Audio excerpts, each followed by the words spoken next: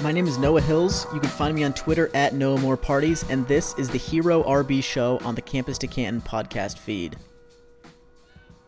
Depending on your preferred scouting service, Donovan Edwards was either a 4 or 5-star recruit in the 2021 class who ended up signing with Michigan, despite offers from Notre Dame, Alabama, LSU, Akron, most of the big programs around the country.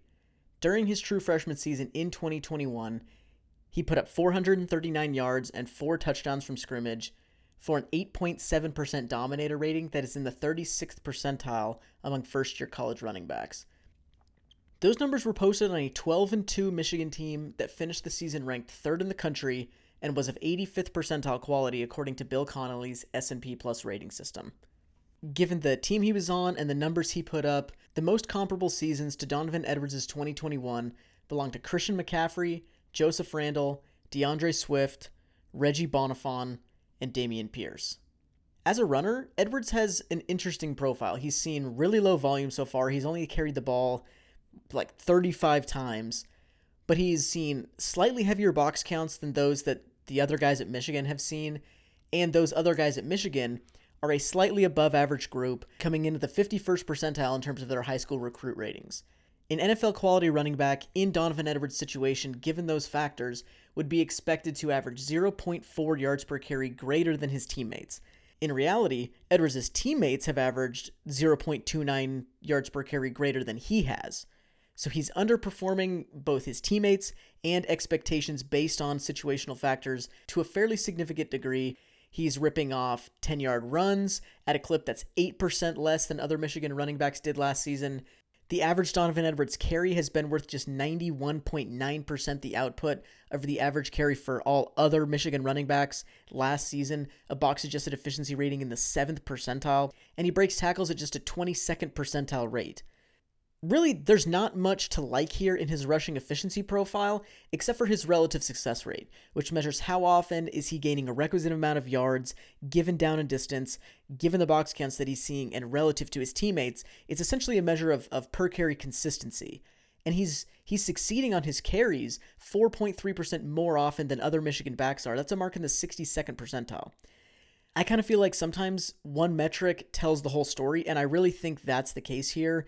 With Edwards' rushing profile, I think the relative success rate tells the whole story. He's not producing efficiently on a yards per carry basis relative to his teammates. He's not reaching the secondary at a high rate relative to his teammates.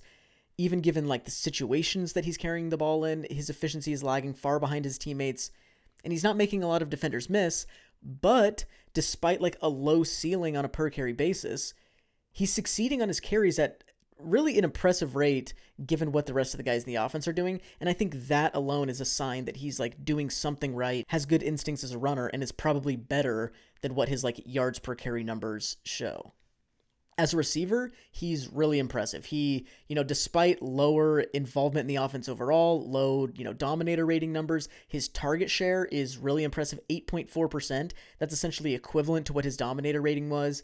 He had over 20 receptions last season, and he was used really dynamically. He was split out wider in the slot 31% of the time. That's a 96th percentile number, and he was targeted 3.4 yards downfield on average.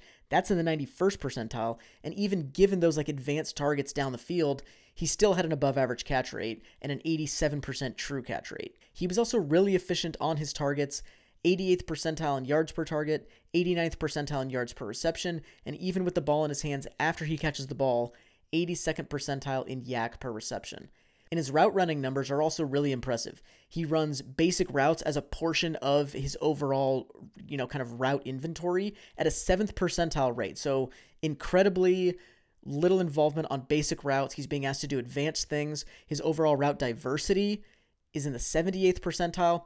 And given the routes that he's running, he's being targeted 95% more often than running backs nationwide are on a per route basis. That's in the 94th percentile. So he's used dynamically, he's used down the field, he's used on advanced routes, he's being targeted at an incredibly high rate on those routes, and he's really good on a per target basis and with the ball in his hands.